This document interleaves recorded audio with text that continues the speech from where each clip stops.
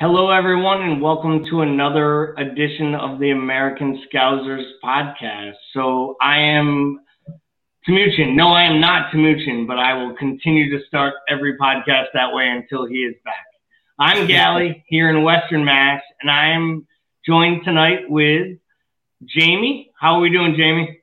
Excellent, lads. Good to be back. Glad to have you. Thanks for joining us. And of course, we have Paul, a false positive for something. Tell us the rest, Paul. Just in general, I feel like I'm falsely positive about a lot of things. Like it's kind of a philosophy of mine before COVID, really. Well, we can't really complain then, can we, if we have a false positive from Paul, which is basically about as positive as Paul has been in the last 6 to 10 months on this podcast or any other Monday, therefore, after. So we'll start up tonight a little different than normal, right? No, we won't. We're going to start tonight where everybody wants to start and no one on here wants to be, except for me, because I don't have to actually answer the question. Write your answer down, my friend. Play along. You got to write your answer down. Well, it's finally my time. Normally, this is my time to not shine. This is my time to let you two not shine, which is pretty much what makes me the happiest. So, obviously, we only had one match this week. I thought we'd have 2 cup games. We only had one. And we're going to review that match in a little bit. So, it made me bring our trivia question this week to the FA Cup. So, last time Liverpool won the FA Cup was in 2006. We're going to have a little bit of trivia around that match today. So my question for you two is, and we're going to answer this a little later so you can let it simmer and think about it. And for our listeners who love to chime in with their quick answers, they can jump in whenever they choose. So let me ask you, the last time Liverpool played in the FA Cup final was in 2006. Who was it that they played against? What was the final score? And I want 2 of Liverpool's goal scorers. Gotcha. Does anyone want to give me one answer quickly before they Google all of my replies? I mean, goal scorer is easy. Like I'm just gonna go Gerrard, right? I mean, he's got to have 1. Yep, that's the Gerrard final, West Ham. Yeah, West Ham's a team. Gerrard's got to be one of the goal scorers. I don't know the other one though. Well played, Jamie. We'll come back to that. Who got the other one? I don't know. Give the answer later on. Yeah, we'll get to the answer later on. You guys automatically gave us a much better question, and Cosgrove's already angry because he missed both the question and each of you got one of the answers, which just means Timuchin has to get back quicker because these questions are far too easy when I'm the one hosting the trivia section of the podcast. So I wanted to start this week with where the week started, which was the Arsenal match on Thursday that was scheduled to be played in the League Cup, and the fact that it was canceled due to our COVID outbreak. Clearly, Arsenal had a problem with that overall response. Arsenal wasn't happy with it. So, Paul, what's your feeling on these cancellations? And more importantly, how the EPL and the league as a whole is handling these cancellations with regards to the size of the squad.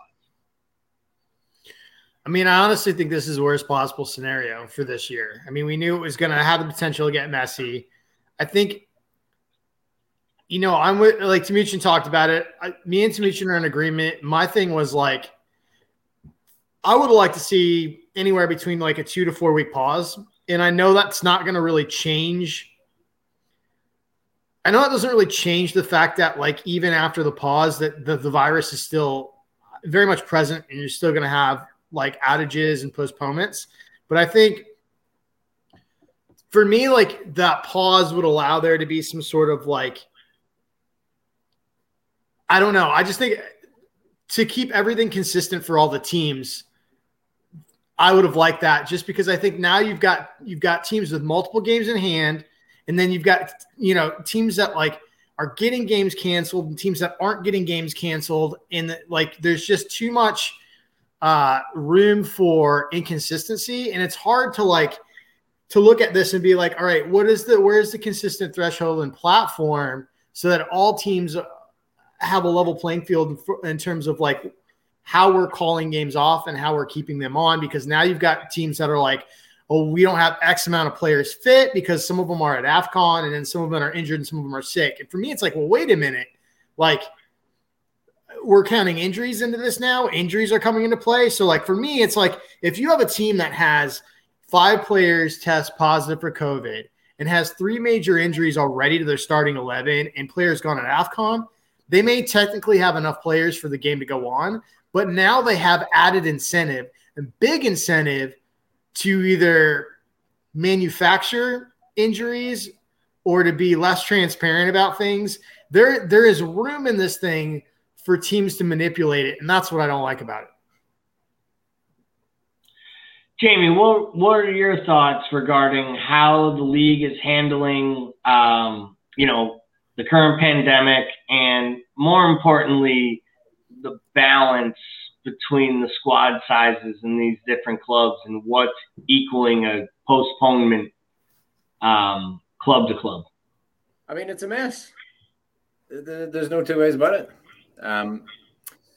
It's you see a lot of fans back home now given the usual anti-Liverpool spiel, especially given the Anne Williams documentary just came out, and we'll get on to Shrewsbury and the game later on, but they're just always an anti-Liverpool theme going. And with the Arsenal cancellation, again, I see you rifle through the comments on some of these idiotic posts, and it's just, the whole false positive Bickler thing. It's just, I don't know. It's amazing that, if Omicron was a bit more serious, the league should have been called off by now. I mean, so at least it's not that bad, but it's a mess. So let me ask you guys: do you guys believe that the league should have been called off by now? I mean, I'm glad it's not, but Paul, I don't know. Where do you stand?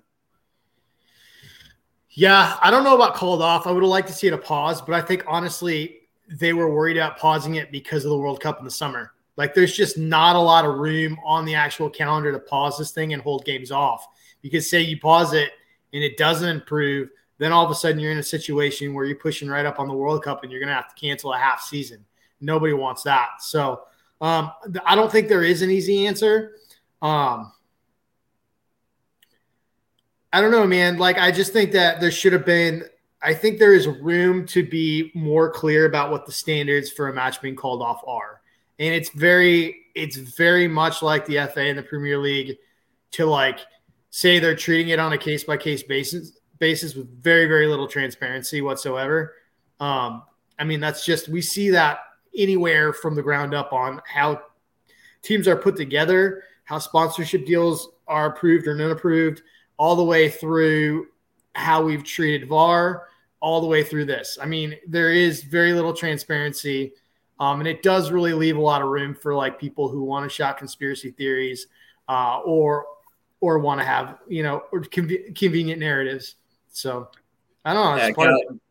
Gotta repeat the question there, will you? I know everybody's asking for the trivia. Our trivia question, because we got into our trivia so quickly today because, well, no one on here is usually ready to be embarrassed by trivia because Muchin's not here to embarrass us all, so I tried to move past it. So to repeat the trivia question for those who joined us a little bit late, the question was, the last time Liverpool won the FA Cup, who was it that they played? And give us the goal scorers on the day.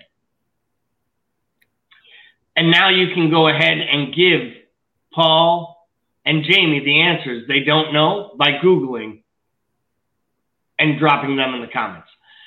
So let me ask you though, Jamie, regarding that, regarding the match that we had this week, postponed with Arsenal. When that announcement came out and you heard that Liverpool were getting to get this passed based on the outbreak of COVID in the camp. Right. Did you feel in any way that we should have played that match based on the fact that other clubs were playing matches this week with other outbreaks and to be outside? But we had no keepers, right? So that was the whole issue, right? Like, apparently we had no keepers. Like the goalkeeping coaches all had it, and Causey was joking in the Discord that Taffarel would be playing Taffarel, and people were joking that Karius was going to be playing, and this, that, and the other. So it was like, how could we play? You know, what was the total number that we were rumored to be out? It was like 14 or 18 players or something like that. Like, we couldn't pick a squad. So I don't care what anybody else says. I mean, I have no clue about any other team. I don't care. And that's one to me. That's one to me that is super easy and transparent. Like, the rules are very clear that you have to have 2 available keepers. We had 1. So, like, for me, there's not a whole lot of room in argument.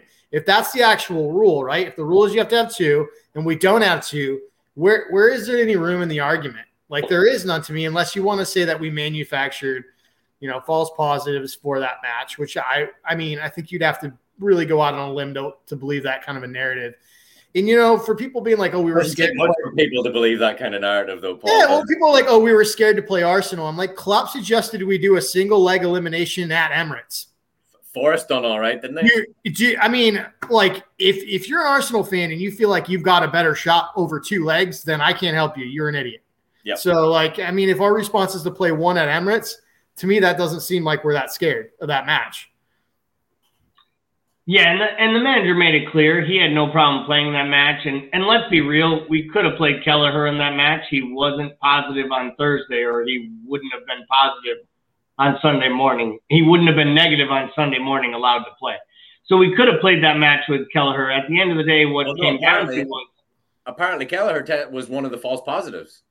Well, that's almost the false narrative, I think, that's coming out today. I think what Klopp did today was make it clear that Liverpool didn't play that match because they had false positives.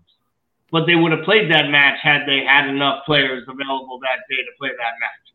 And I think what it comes down to this morning is that it just shows that when you're doing same-day PCR tests, which anyone who's gotten into this genre, and it's a disgusting world we live in, that we know the difference between false negatives and semi-negatives and sort of positives and PCRs and MCRs. The fact that any of us know all of these acronyms just shows we've been dealing with COVID too long. But really, the fact that they were making those comments today let me know that there was nothing they could do but to postpone that match on Thursday. And Arsenal can be angry. We made our statements. We would have played that as a 1-legged tie. We would have played it as a 2-legged tie. At the end of the day, if it comes down to a football match between us and Arsenal at full squad, we're going to win that match. Right, but it also comes down to a lot of money, right? If you change it to 1 leg, that's half the money gone, right? I mean, you talk about transparency. Klopp was one of the most transparent out there. And then everybody else wasn't. So Klopp was like, well, hold on. Maybe I'm just going to hold my cards a little closer to my chest this run and fuck everybody else. Excuse my French. But there you go. Like, that's it. Yeah. And I think that's the biggest argument for the pause, right? Because, like, every time there's a postponement, we're going to go through this with every team. Like, Ben brings up the point that the Athletic is saying that concerned clubs, say that we learned about the false positives ahead of time before the Arsenal match, which is obviously pure speculation for any of us, right? We don't know. In like, I can see that, but like for every single match we could do that, right? I mean, let's look at the City match that just got postponed. They apparently have 21 positive players So are you going to tell me that like those 21 players that tested positive basically went positive over the course of like 48 hours between their last match?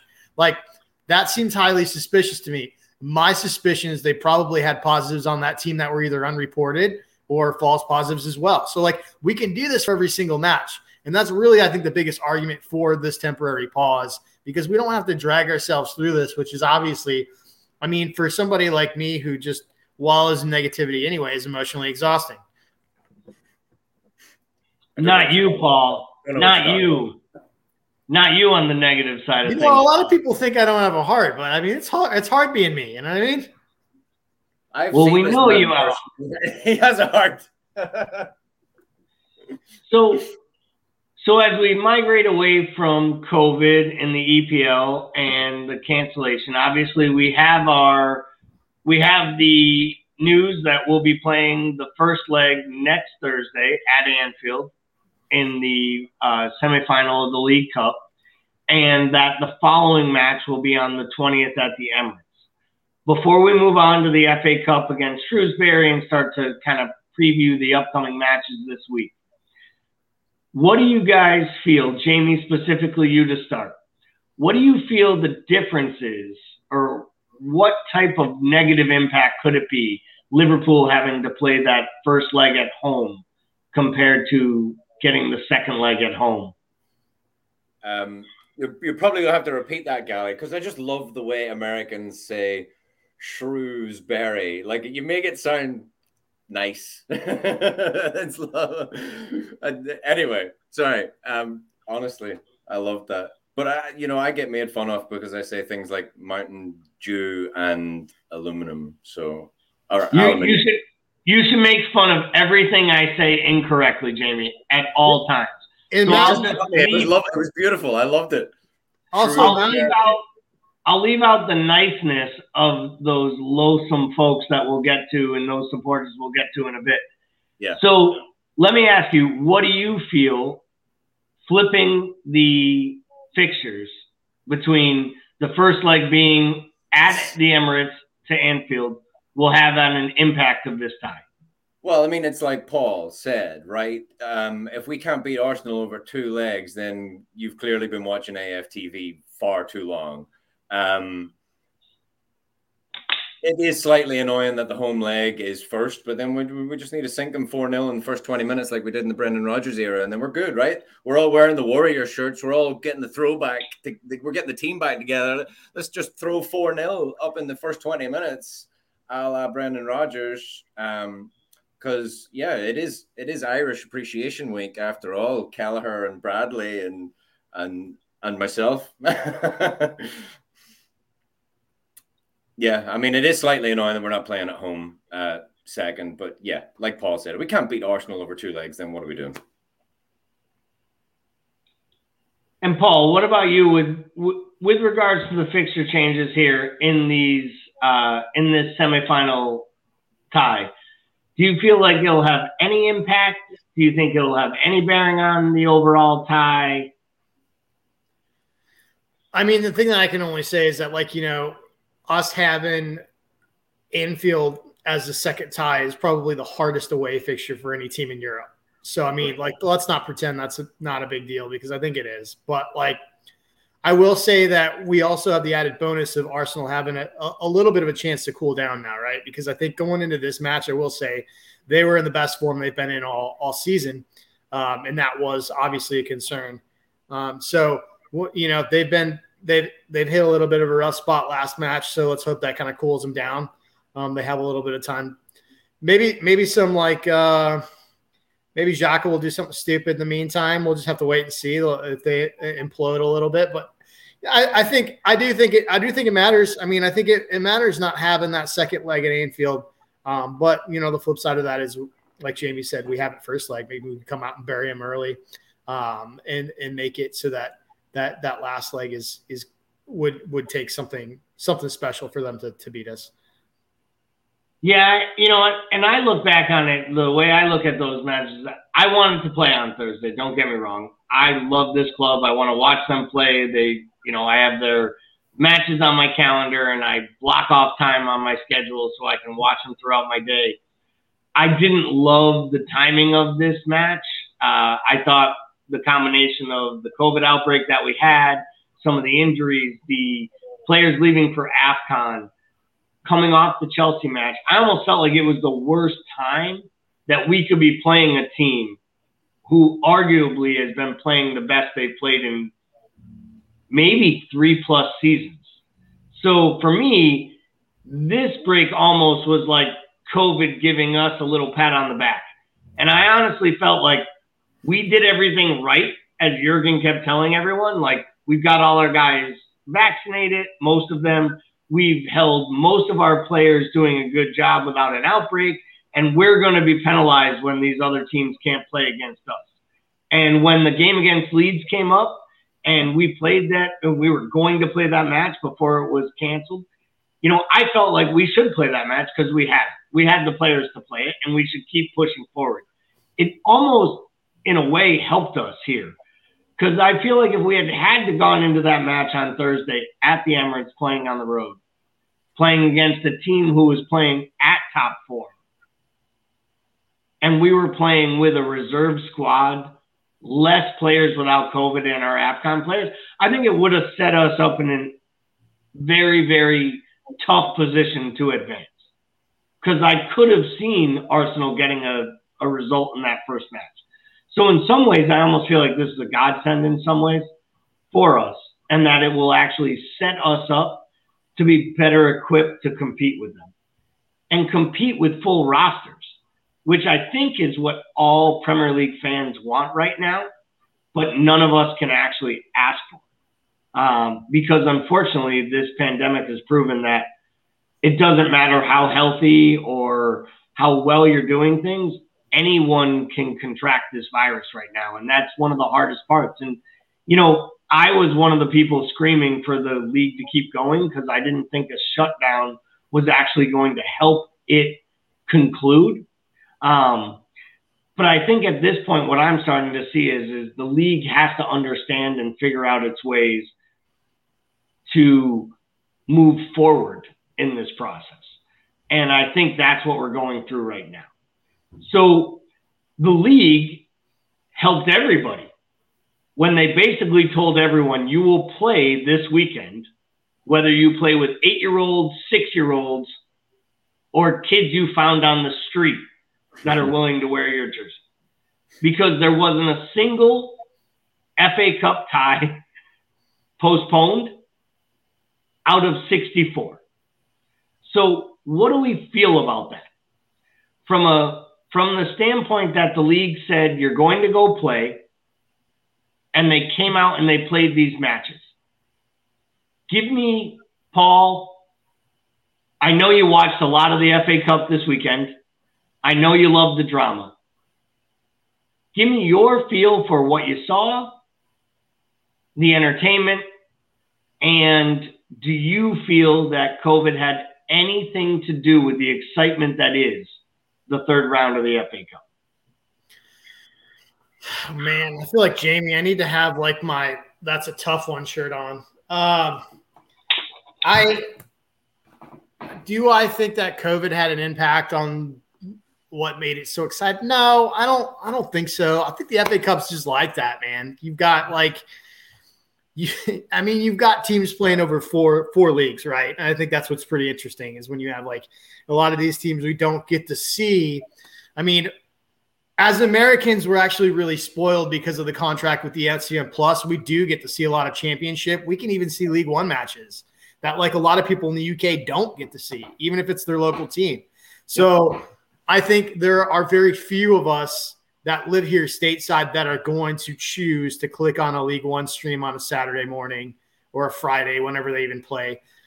So this is kind of our one chance, like when we get to see these FA Cup ties throughout the week.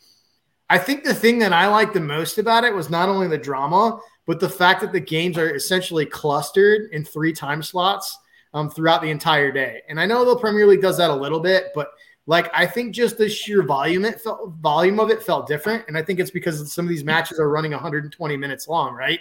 But the fact that like it's essentially starting on the East Coast here in the States at 8, and essentially these games are ending at 3 in the afternoon. it's pretty awesome to, be able to just marathon through with the ESPN coverage. And essentially we can click into every single match. So like if you've got a match that ends and one's going into extra time on the other side of the fixture board, you can go see that match end.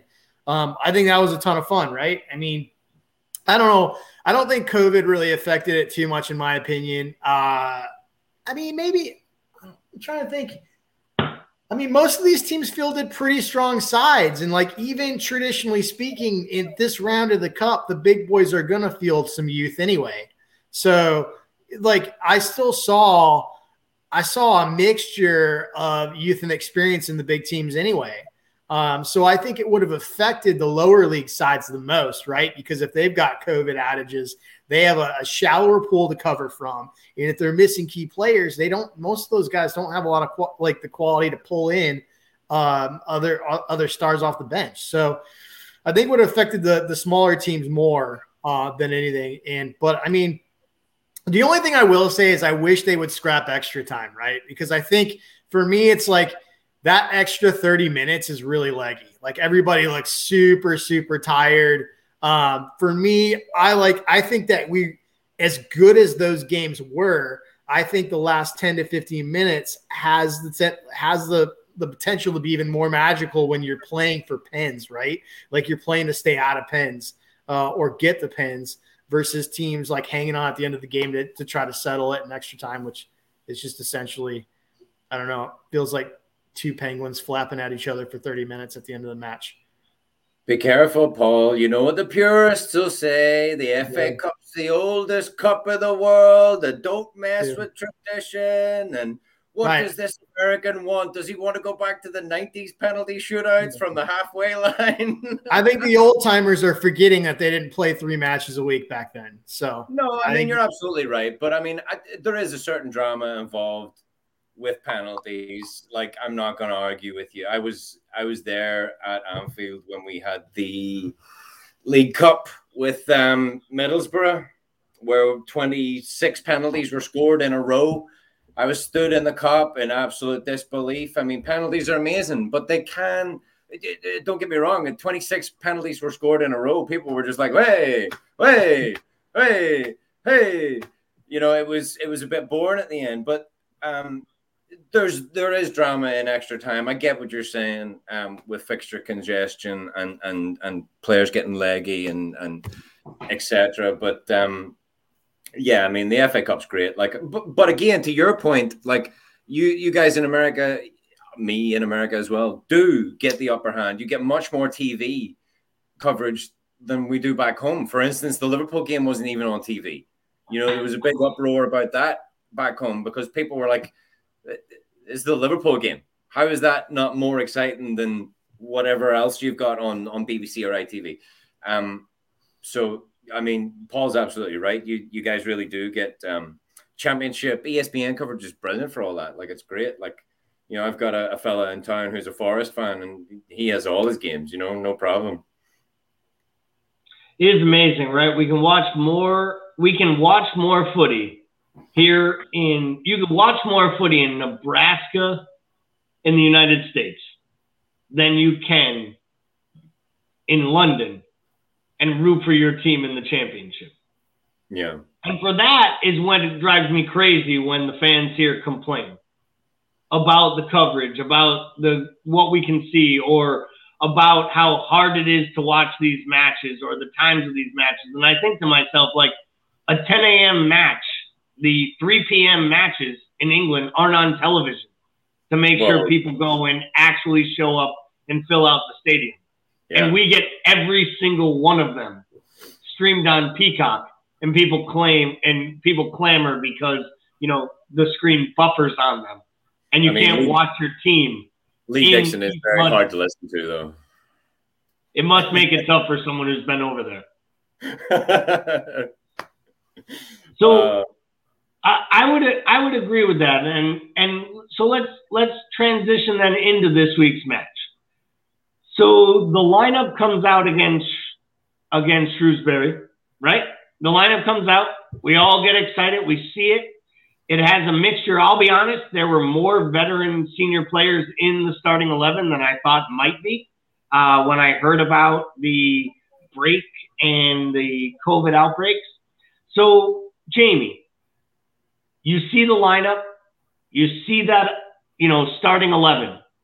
What were your initial thoughts regarding how that match was going to go at Anfield? I mean, you've always got the belief that Liverpool are going to get the job done at Anfield, no matter who shows up. And, the Shrewsbury manager was giving Liverpool props and saying how much of a great team we are, and whoever we field, it's going to be professional, and we're going to try our best to beat them. If they play for Liverpool, they're obviously a quality player, saying all the right things before the game. So, and I mean, he wasn't blowing smoke. He was absolutely right. But that's the beauty of meeting these lower league teams. Like what they'll lack in quality, they're going to make up for in effort, because that's a day they're going to remember for the rest of their lives. They played at Anfield with a full stadium. You know what I mean? Like that's the stuff that dreams are made of. And yeah, I mean, I had high hopes for the kids. I'm not going to lie.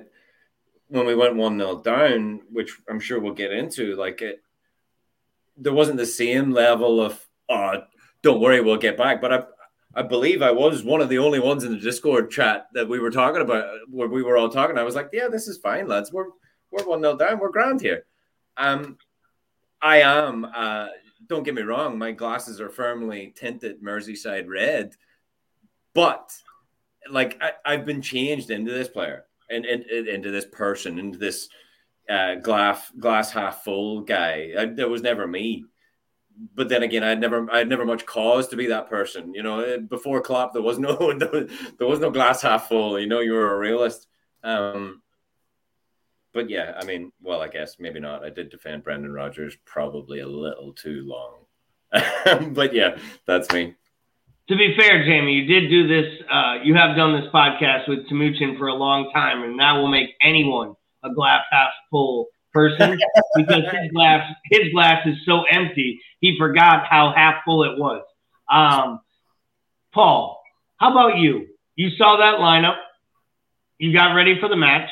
You were sitting there in your home Sunday morning. What was going through your thoughts? I mean, I think our youth setup is I guess my thought was that we've got enough quality with the kids to beat Shrewsbury regardless. So the only concerning thing to me down 1-0 or 1-0 early is that you've essentially got one player in a front six, one player that's not in a back four who hasn't been a teenager in the last couple months. You've got essentially Fabinho and Jones, who was 19 just a couple months ago. And he's just been in the team so long, we forget how young he is. So that was my only concern is there going to be enough cohesion between that back line, Fabinho, and then a group of kids that, I mean, there's a difference between training with the first team and playing with the first team. Game speed is completely different. And so my concern was man, are these kids going to be able to string enough chemistry together to find a way through this back line? I mean, Shrewsbury's not they're a decent side. I mean, they're not just some crap lower team. They're an actual decent side. So I was impressed by a number of the youngsters throughout the match, and obviously good to see us get one back pretty quickly and roll on. But yeah, that was my concern. Fabinho basically was the only outfield player that we've regularly seen have class outside of that back four. Yeah, and I will say when I looked at that lineup, my thought was they were so weak going forward that I thought they would actually I thought our defense would be weakened. I hate to say it, by how poor our attack was. And by how poor, it would be how inconsistent they were playing with each other. And I think you saw that a little bit, right? Yeah. You saw that early in the match. You saw turnovers happening. You saw, a few opportunities where they were getting at our back line. But let's talk a little bit about, let's talk about that first goal. Because it was pretty poor performance of defending on that play. Their first goal. Their first goal. Yeah. Goal. Yeah, I guess it is their only goal. But they did score that offside goal just after. But yeah, I mean, their first goal. But that first goal was coming, right? Because they had a cross that was just 2 minutes before that was exactly the same. So yeah, I mean, what happened there? Like, because Konate kind of like he like landed on both feet just before it. Like, if you watch that cross again, he stomps the ground just before it, which you don't do if you're in momentum. You know, you stomp both feet if you're going to stop. It's weird. Like, he hops. It's weird. Yeah, I was going to say, I was going to ask you both on that play, right?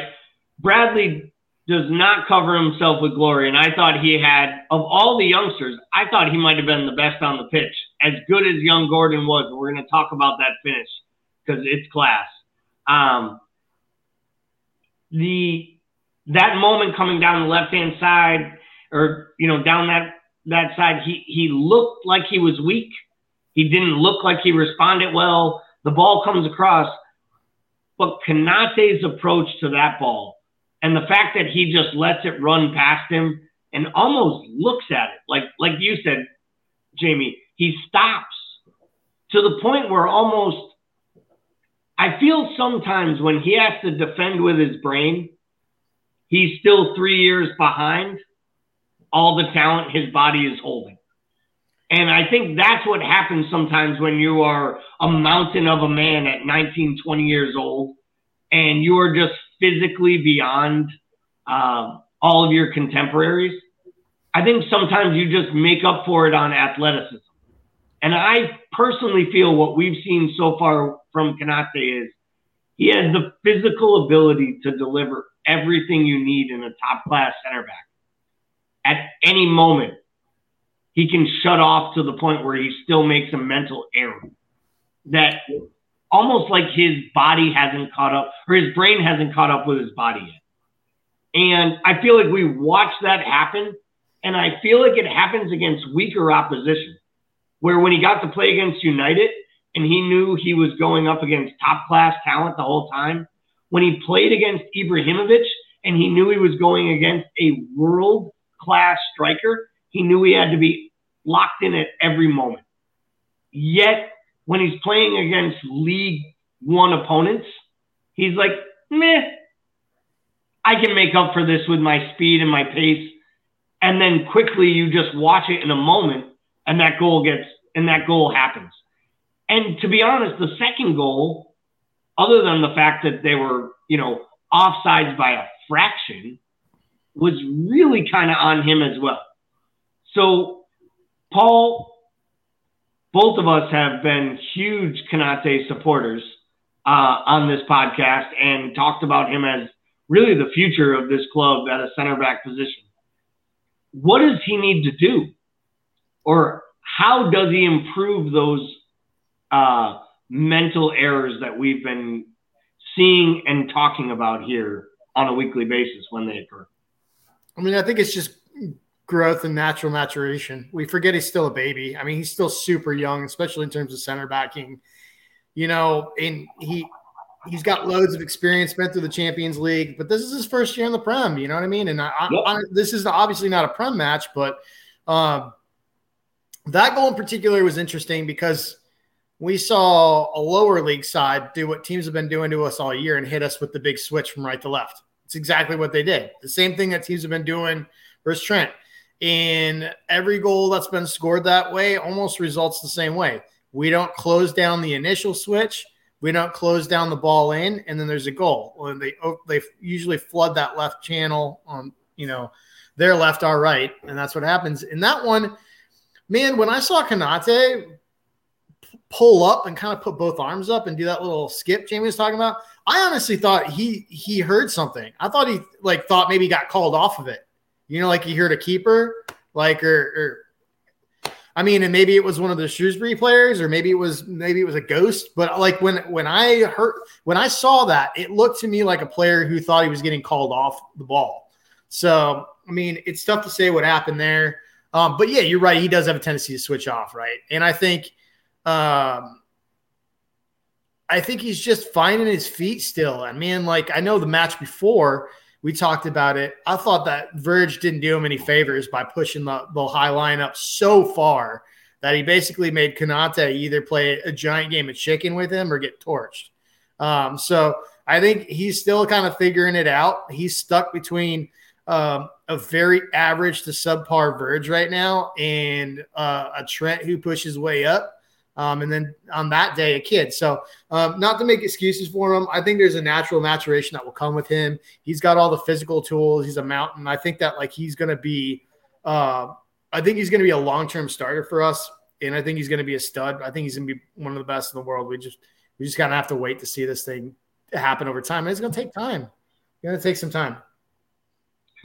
So maybe Paul's right. Like he probably did hear something behind him, because when you look at that slow-mo, he's arms going up like this, like this thing.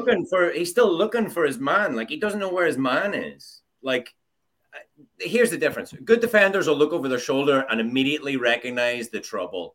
Like Maldini said, I'll only make a tackle. If I make a tackle, it means I've already messed up. Mistakes already happened, last resort. It didn't look like Konate knew where his man was. But like Ben here saying, he's so quick and athletic, he hasn't had to read the game yet. Fortunately, he can learn from one of the best. Maybe Ben doesn't know, but Lovren left a few years back. Yeah, so I don't know if he knows your humor yet, Jamie.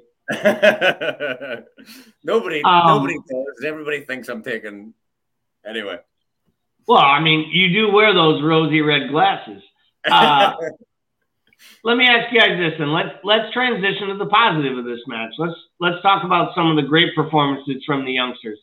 Young Gordon on the right wing, 17-year-old kid, gets his big bow at Anfield. He goes out and he ultimately puts in, for my opinion, he put in a 45-minute man of the match type of performance. His first half was great. He was everywhere. He was up and down the flanks. He was working well with Bradley. He was overlapping. And let's be honest, the touch he has to take the ball off his right, bring it down, compose it with his left, and bury it in the bottom left-hand corner in a traffic-filled 6-yard box. That is the type of class that 35-year-old strikers don't always have.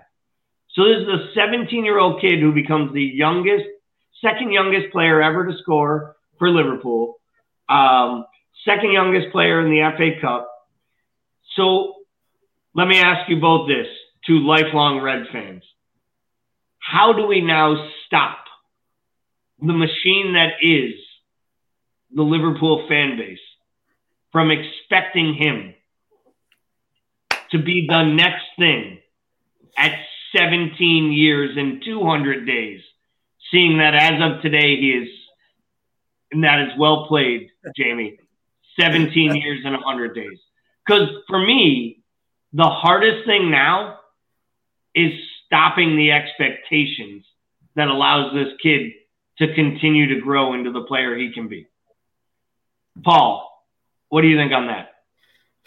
I don't think we can, right? I think Jurgen will do it for him, which is good because Jurgen has a tendency to bleed people incorrectly.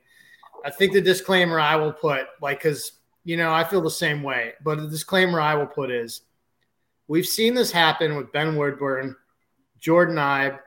I mean, to an extent, Nico Williams' first couple performances, Tyler Morton's first couple performances versus his last couple. I think it's very, very common for us to see these kids come up and exceed expectations in their first couple matches we watch.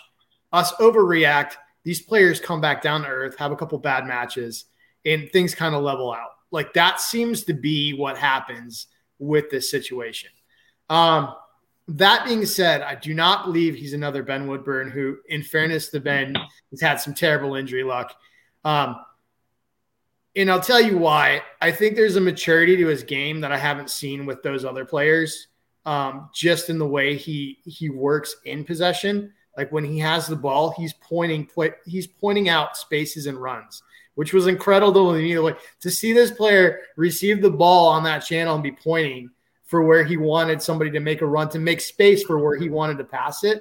Like, that's like, you just don't see that at the senior level with a 17-year-old very often. I will also say he's got a hype coming out of Darby that we haven't seen with a lot of academy kids. Like, he's had this consistent hype all the way up, very similar to how Harvey had coming out of the academy of Fulham, like where people were like, he's going to be special. It's just a matter of like, not if, it's a matter of when.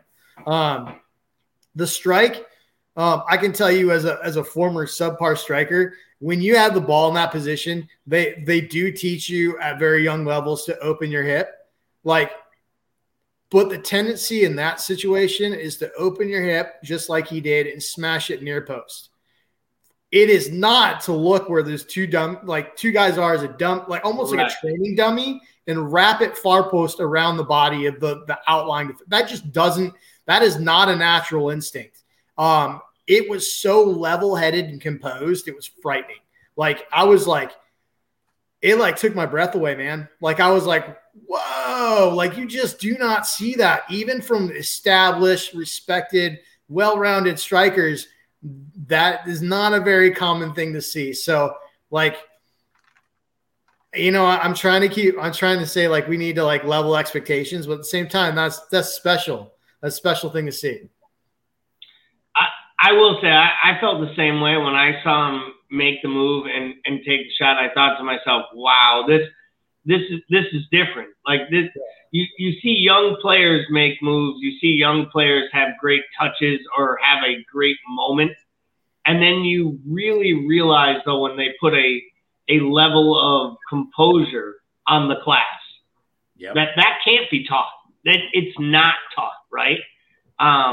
And that, to me, and it's very similar. And, you know, albeit for us to say something nice about City on this, you know, on this podcast, but let's be honest. One of the things that I've always said that Pep has done so well is, you know, Pep has put the leashes on Phil Foden. When everyone at City wanted Phil Foden to be the English Messi, Pep kept saying, I don't believe he's the England Messi. You know, I believe he's better than the talent that Messi was at 18. But I'm going to make sure he becomes the player that Messi is at 25 by not letting him, you know, overread the press clippings and overextend himself. And I do believe that is something that Klopp is going to do with Gordon. And I think it's something he's done to Elliott to a lesser extent. But I will say this. The future is pretty bright if you have a recruitment process that is picking up 16 to 18-year-old kids with this level of talent for basically tribunal fees. So for all the FSG out people who want $100 million buys, there is something smart about investing in picking up other clubs' youth that they can't sign at their levels. And if the player doesn't work out, you can sell them on for a profit. And if the player does work out, you have gems that ultimately clubs are built on players that come out of their academy. And I think that's what we're seeing right now. And we saw a great display of it, in my opinion, you know, Sunday morning when we got to watch this match. I thought Morton was good. He wasn't great. Thought he was poor at the beginning of the match and got better as it went on. Right about when we all started to complain about him, he started playing. We were complaining about Tyler Morton, and he turned into Messi for the last 15 minutes of the game. It was pretty much what happens when we complain about someone. So we should probably complain more often. Yeah. So we saw the match. We advance on to the next round of the FA Cup, which is beautiful. We get our draw with Cardiff City, which will be interesting. I'm happy it's at home, so there'll be supporters in the crowd, because I don't know that I could have watched the game in Wales without any fans in the stadium. It's depressing and sad, as I've noticed when I tried to watch the Swansea match this weekend. So let's transition over with the few minutes we have left to our two upcoming matches next week.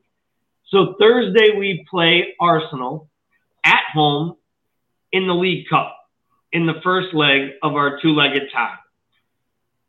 what type of a lineup do you two expect from Jurgen for this match?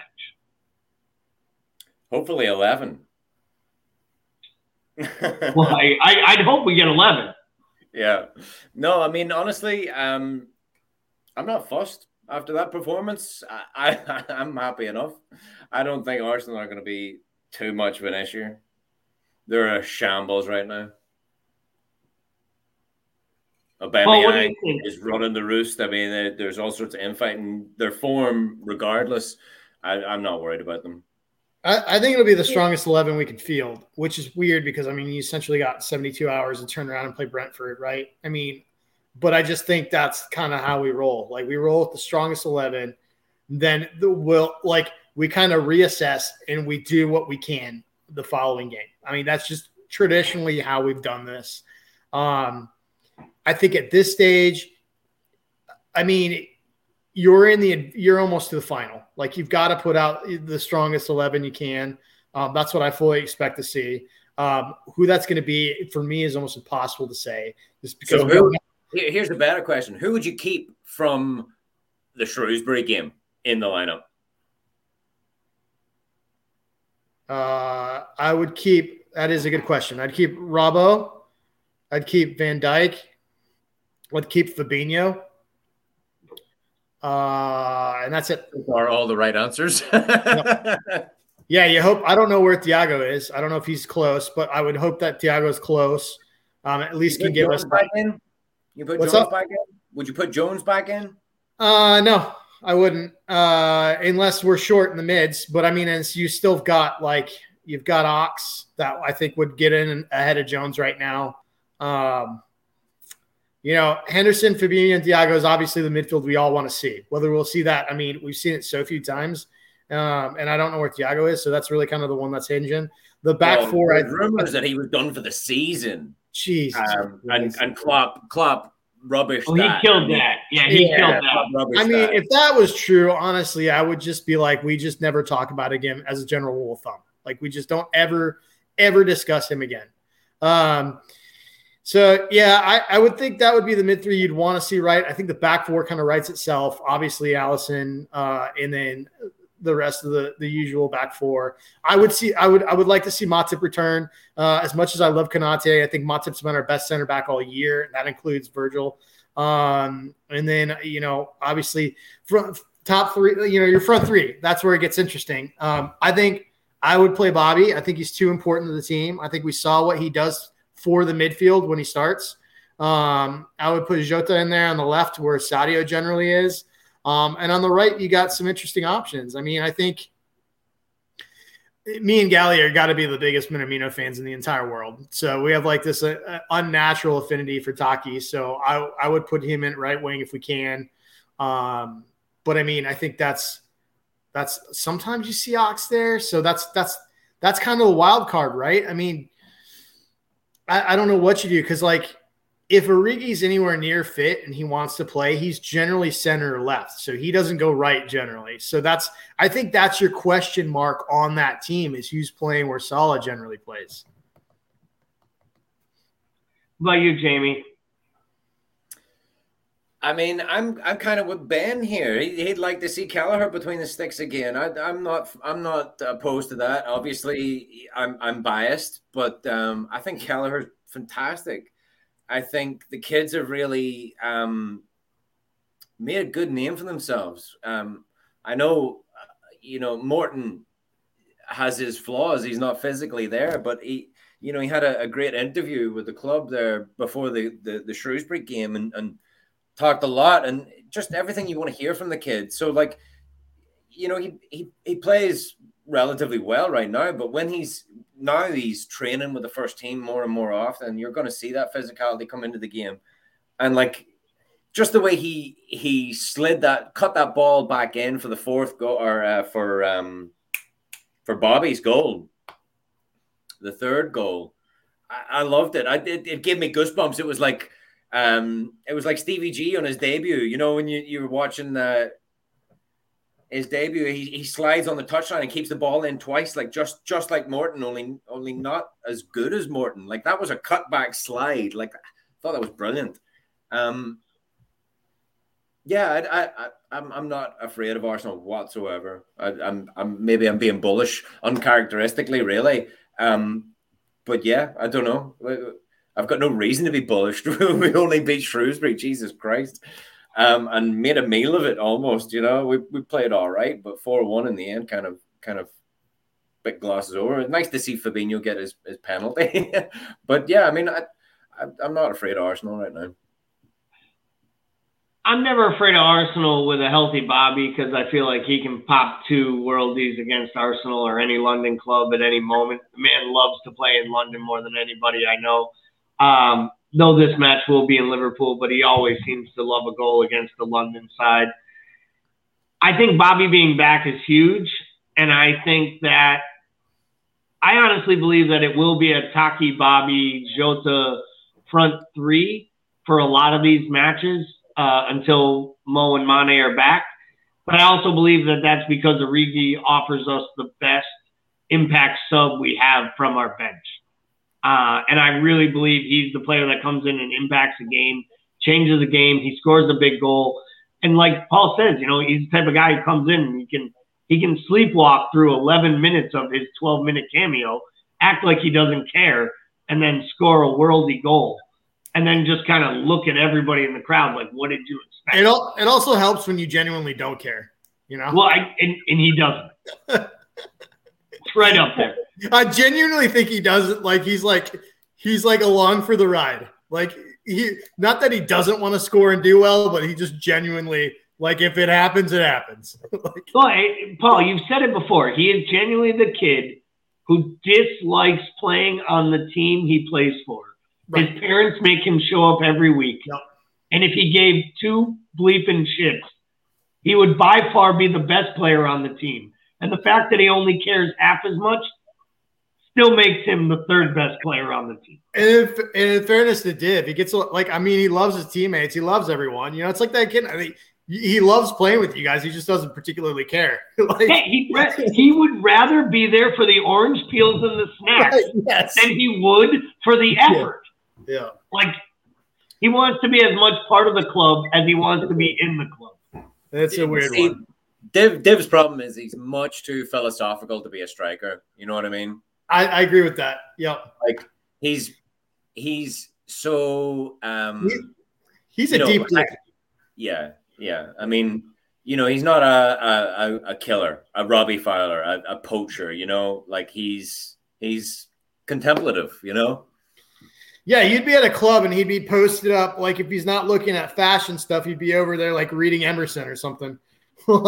Yeah, right. I'd be over there looking at the hottest girl in the entire club getting beaten up by her boyfriend trying to get too close, and Divock would be trying to get close with the boyfriend to ask how much the belt costs because he's impressed with the belt he's wearing tonight at the club. Yes. That's the difference. Yeah. So we got 2 matches this week, gentlemen. Before we wrap up, let's do the old prediction wagon.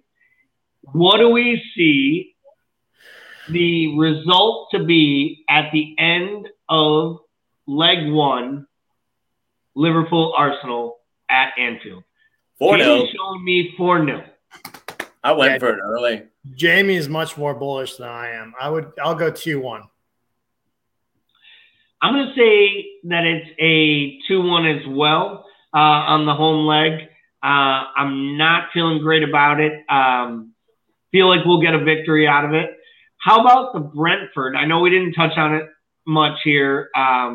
What about the Brentford match on the weekend? Have to assume there'll be some rotation 72 hours later. It's going to be difficult. We haven't played a Premier League game in a month, it feels like, Yeah, we just need to get the win. I'm fine with a 1-0. I'll take a scrappy 1-0 all day long against Brentford right now. I'll take it right now. Yeah, I mean, I think that will be a scrap. I mean, I'm just looking at their past results. Like, you just kind of don't know what you're going to get with them. And I know a lot of that's down to Tony's been out with COVID, and that obviously affected them because he's their star up front and kind of makes a lot of things tick for them.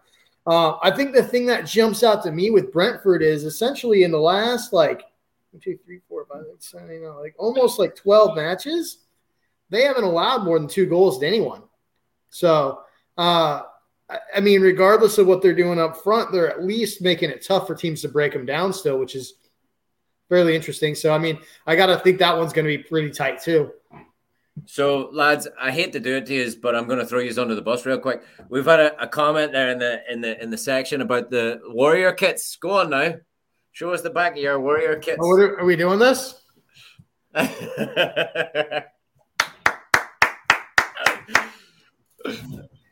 But we saw. We're going to continue. But it doesn't matter, actually, because we've got salad. Oh, jeez. Oh, money. Okay. At the end of the day, we wore our Coutinho jerseys tonight out of respect for the player coming back to the Premier League. And I think for me and Paul, purely out of love and admiration for the fact that hopefully him being back in the Premier League will be less people talking about him coming back to Liverpool.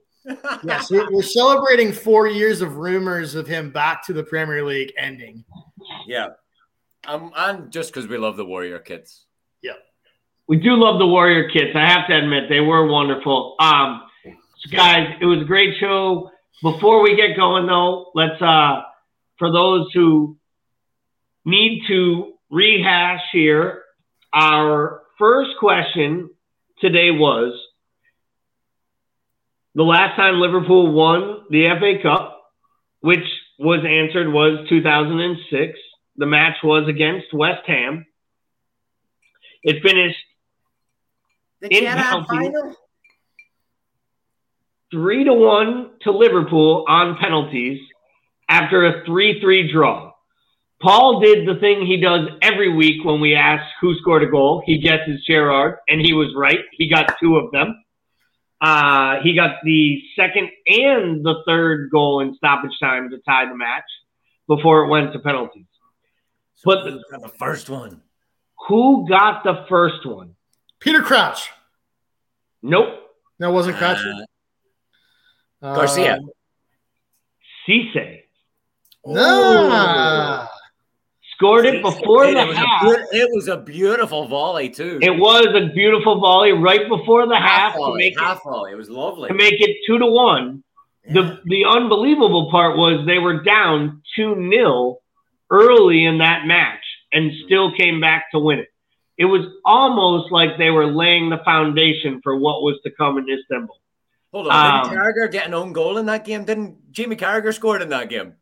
Jamie Carragher scored the first goal of the match moments into it with an own goal at Wembley. And he still to this day says it's one of his lowlights of his entire career. Yeah. But it was a tough one. Yeah. Dean Ashton scored the second, and it was Konchesky that scored to put them up 3-2. Oh, the Brian signed before Gerrard tied it, and then we won in penalties. That name gives me PTSD. I'm telling you. Konchesky, yeah, seriously, man, Jesus. And here Cosgrove gets mad at us for our jerseys, throwing him back into his Europa League days, and I'm bringing up guys like this on trivia questions. Yeah, man, that's bad. So, for all of our listeners out there, thank you so much for hanging with us tonight. We've gone a little bit over. Thank you for dealing with us without our wonderful host. He will be back next week, and we can't wait to have him. Jamie, thank you for filling in for us tonight. We always appreciate you and your insight. Guys, what do we have to wrap up before we close this one out?